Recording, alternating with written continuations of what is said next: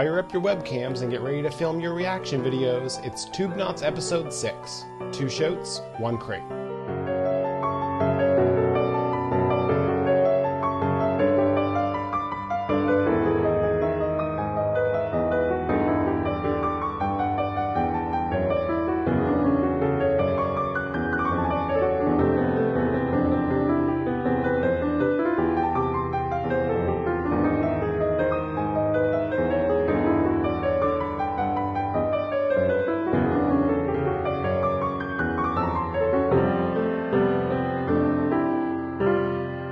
That was El Tercer Lado del Espejo by Stedziek. If you like them, Google them. Hi, you found the Tubeknots. This is episode 6, and I'm your host, L.E. Hall. I'm Tone Deaf. And Pixie-Lo. I'm FM. Thank you guys for joining us.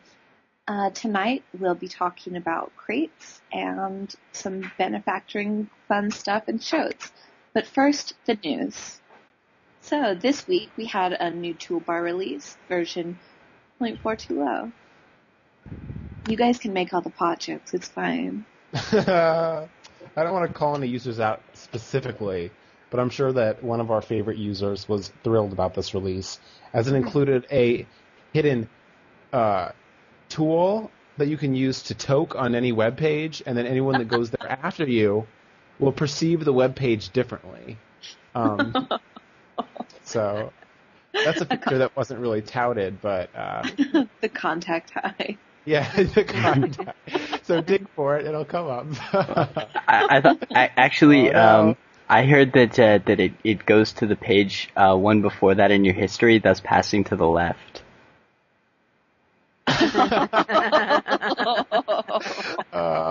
We just have to make up funny things because it didn't do anything but I think fix bugs, so there's not really fun about it. But Well, it's also the last one that's going to be compatible with Firefox 2. oh, that's notable. And yeah, I guess we were expecting that it would not be. It would be Firefox 3, but so I guess we have to look out for the next version, which is I think is 0.5, isn't it? Isn't that what we've been hearing? Great. So when that comes around, we'll give you the scoop on that. Yeah, that's good. So next, I would like to talk a little bit about P-Risk, but you guys got to throw in, because I really don't know anything about the game of Risk. I just know kind of the PMOG side of things. It's the game of world domination. Well, there's like different people who have armies set in different parts of the world. I think there are six players in the original game. Correct me if I'm wrong there. That makes sense, yeah. Yeah, but you each start, someone starts out in Australia, even though it's really little and it's like the worst thing. And then someone gets like South America and it's huge and it's easy to defend. And you just roll dice to decide how effective one of your attacks is against another territory you're trying to invade. And yeah, the point's ultimately to take over the world. And I guess what Zeus is doing with P-Risk, I thought it was Prisk, but no, is to translate. Isn't it to translate the internet into a map, which I think he found one with the help of Mercy, and then to divide that up and have pacifists vie for control of the tubes. Unfortunately, turning the internet into a map, I was saving for a later one. Mm-hmm. You ruined that surprise. I can edit it out. No, I'm This one is based around... This one is just the normal map. The gameplay, though, is based on... tool usage, right? Tool usage, yeah. Each battle is going to be won or lost based on an association's tool usage. Mm-hmm. And the better of a benefactor you are, compared to how well the destroyers are at doing what they do best, might mean that the benefactors win a battle, as opposed to the destroyers winning. Right. So that's where this one comes down to. Yeah. I was actually planning on, for a while there, using the XKCD map of the internet with all the sites. Yeah. And if I could, be like, oh, well, a crate was laid on this site, therefore it's a plus for that site. But we went away from that because there were too many issues with it.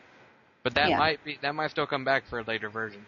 This is nice and simple, I think. I really like this idea.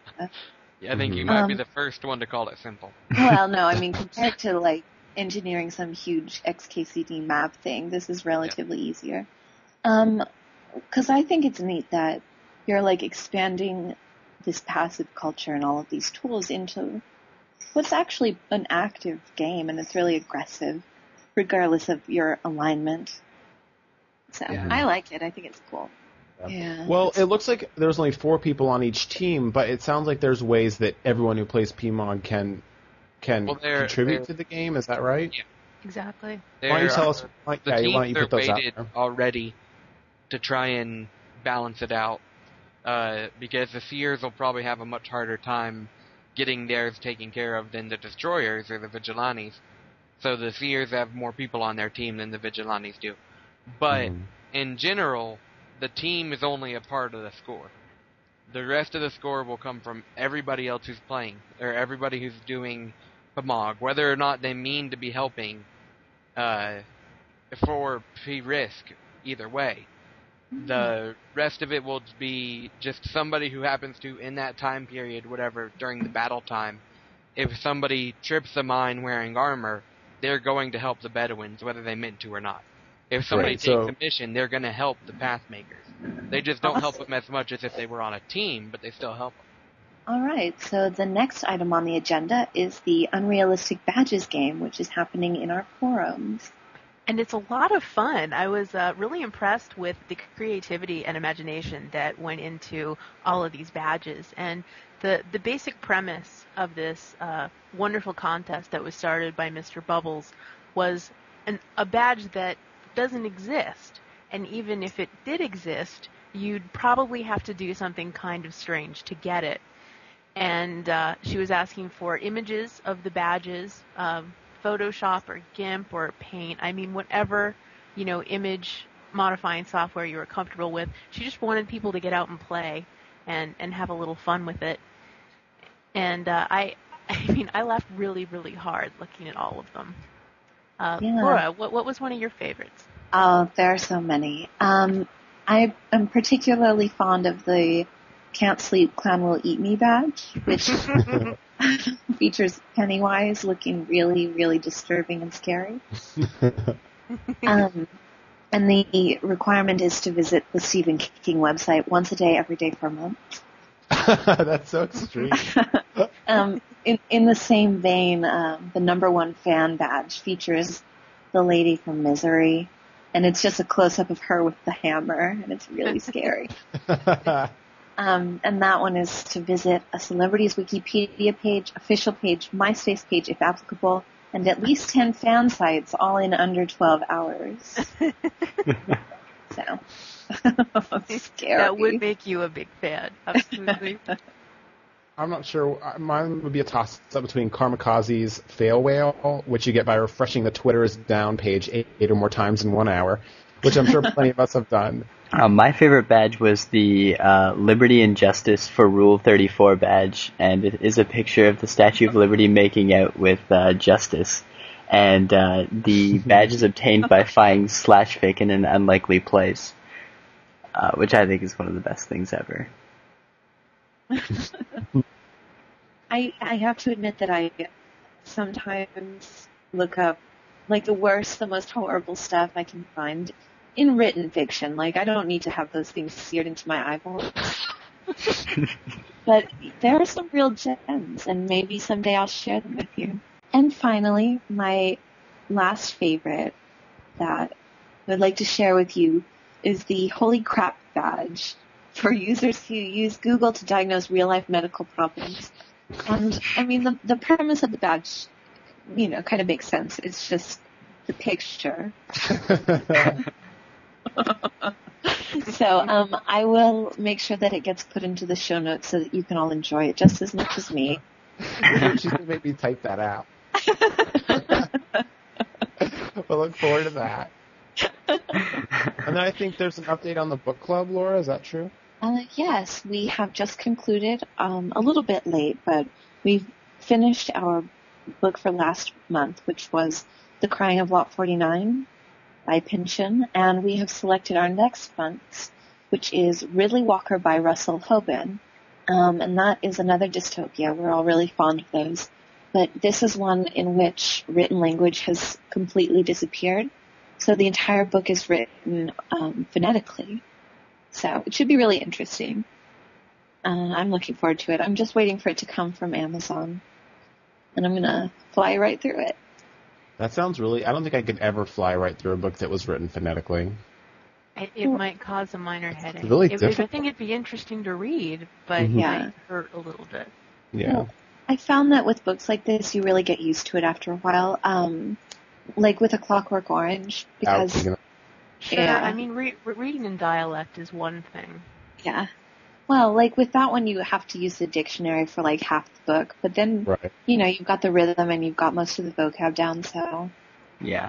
I think it'll be interesting, but I will report back in maybe 2 podcasts from now about my experience. Great. Can't wait to hear about it. All right. Well, with that, we'll take a little musical break, and we'll be back with our panel discussion in just a moment.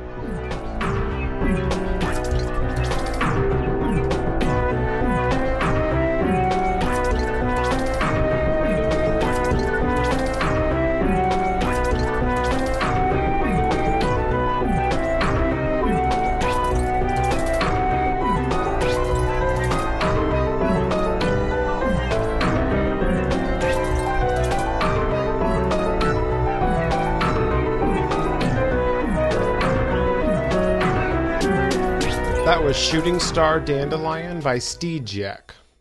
Hey guys, and welcome back. We are going to do our panel discussion now, and we have decided to title it 2 Shoats, 1 Crate.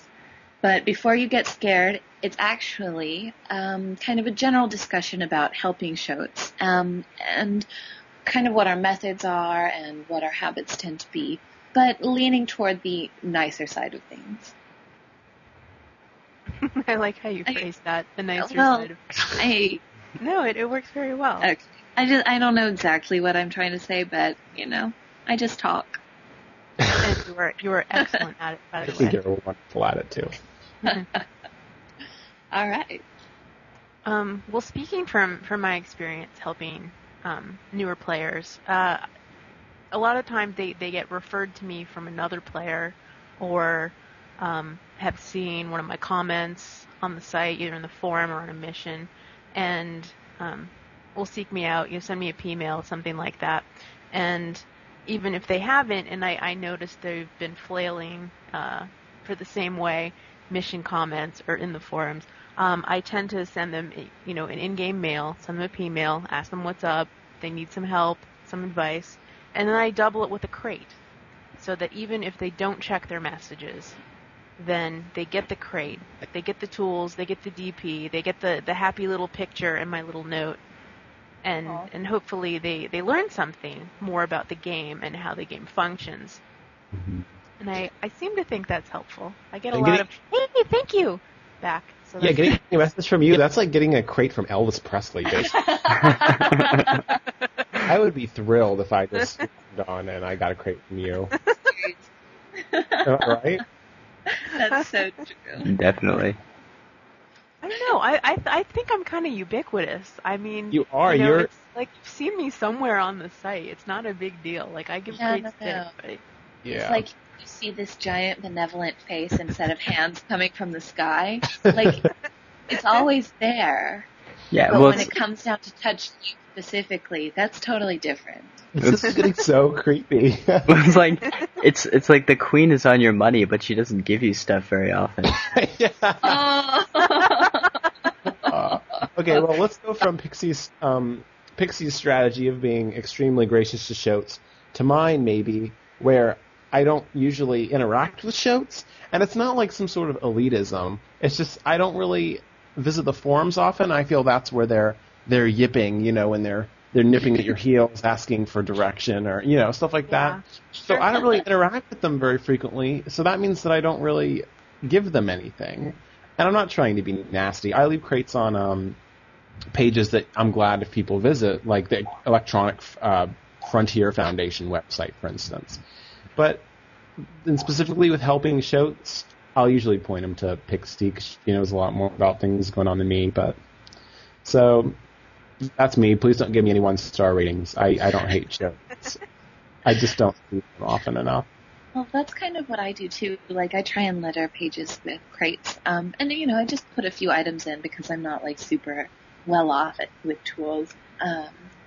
But yeah, like, I try and put them on main forum sites and like Bacon threads and things that I think it's pretty cool if they're checking out. And we were talking about this earlier with Zeus, but like, when I come across stuff on forum threads that I'm really like frequenting, I don't loot the stuff. I leave it there for other people. So, and I think that kind of ties into it because it's like, well, I've been around. I don't really need it. I would rather leave it for somebody who does. Mm-hmm. That's a really good point. That is a really good point. And when I, just can't help myself and I have to loot the crate, I always send a thank you note. Yeah. Yeah, I always think people do.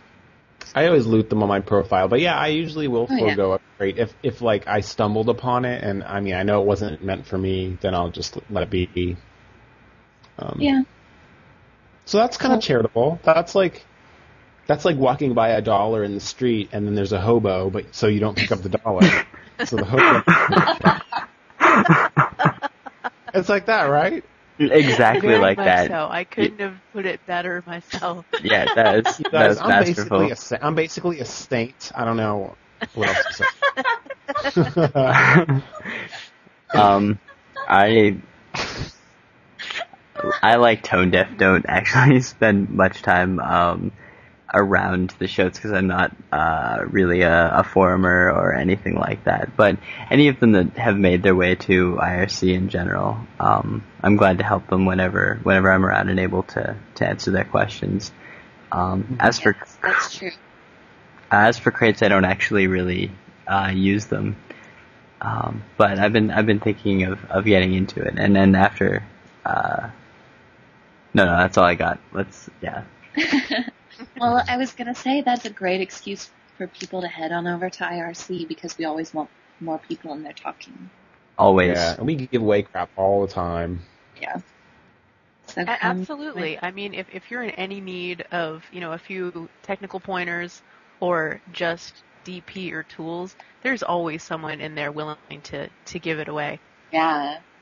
And I mean, it's actually probably easier and faster if you come and talk to us before you post another thread about, anything. Yeah, anything. Anything. Why am I not XYZ? Well, are you logged in? What's wrong? Did I break PMOG? No. Hey, we gotta keep it beneficial. That's all. All right. Well, thank you guys for that discussion and musical break, and be back with our feature interview.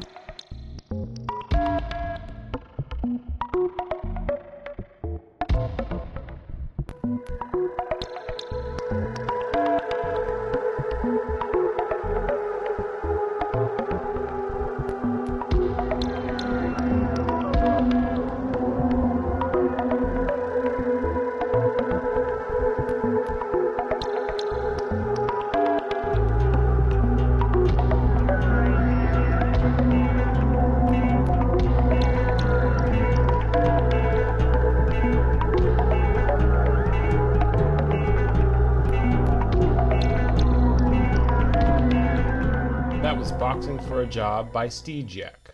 All right, welcome back.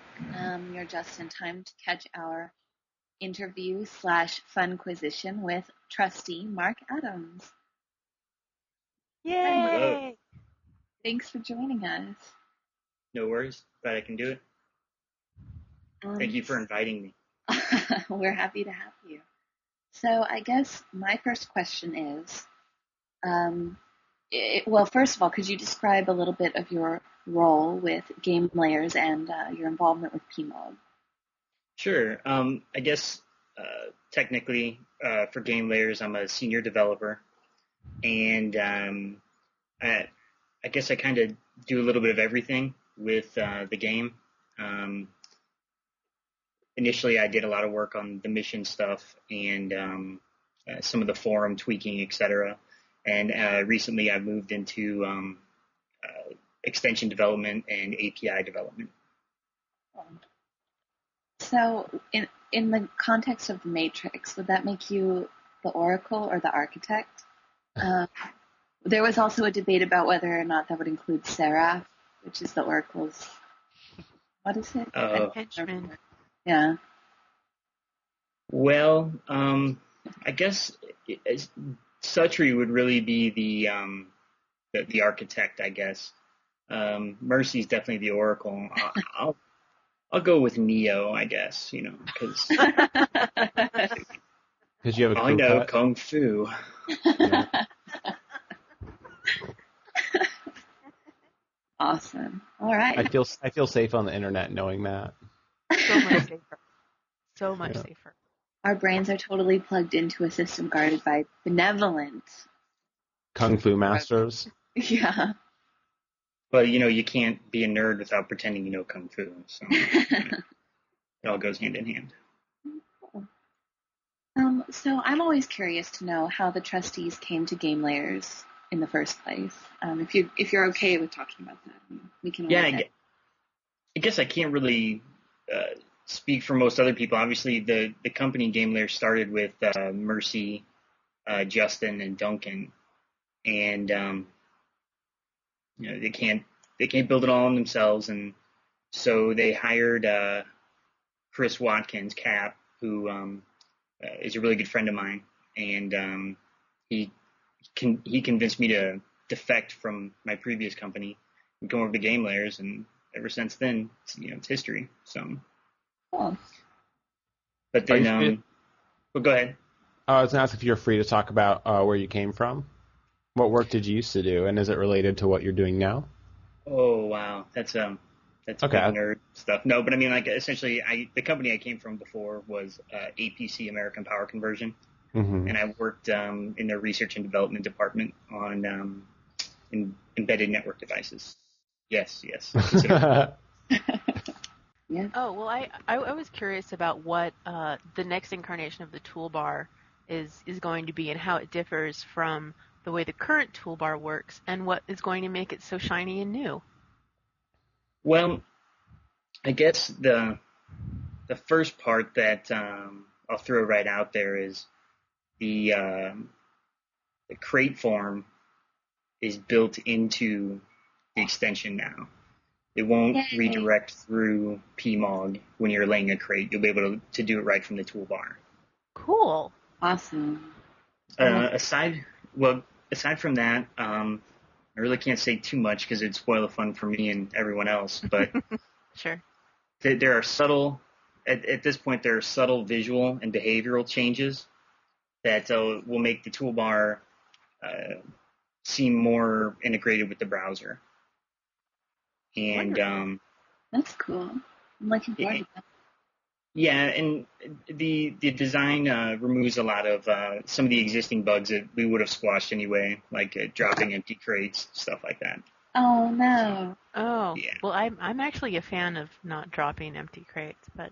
Oh well, but I like creating like a picture or A unicorn. a funny phrase or something. But that's okay. I can just leave DP, I guess, along with my text love. But I guess some of the further changes with the extension, we're not changing it all immediately. It's going to be a gradual shift, and it should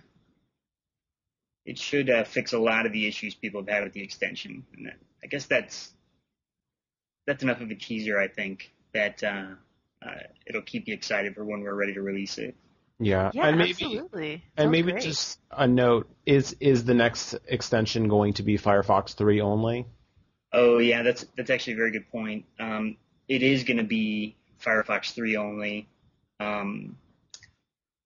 We based that decision on a few factors, namely being that the support for Firefox 2 is going to drop at a rate that doesn't make it equitable for us to backport a lot of these enhanced features for Firefox 3 to make it work for Firefox 2. Sure. And then also our user base using Firefox 2 is dwindling. That's good. If you haven't upgraded to Firefox 3, you really should just jump in feet first, because let me just say, it's the new hotness. It's pretty good. Well, and it's all about security too, right? Yeah. It's a lot more secure. And then also Flock just upgraded to be based off of Firefox 3 as well, and Flock's a great browser, and we work with Flock, so... Yeah, I use Flock for everything. All right. Mark, thank you so much for dropping in for the interview, and listeners, thank you for dropping in for the podcast. This is the 6th episode of the Tube Knots, and always, this podcast and everything contained herein is released under a Creative Commons non-commercial attribution share-alike license. If you'd like to contact us, email us at tubeknots@gmail.com. Now to play us out, it's Stygiek with the title song off their album, Films.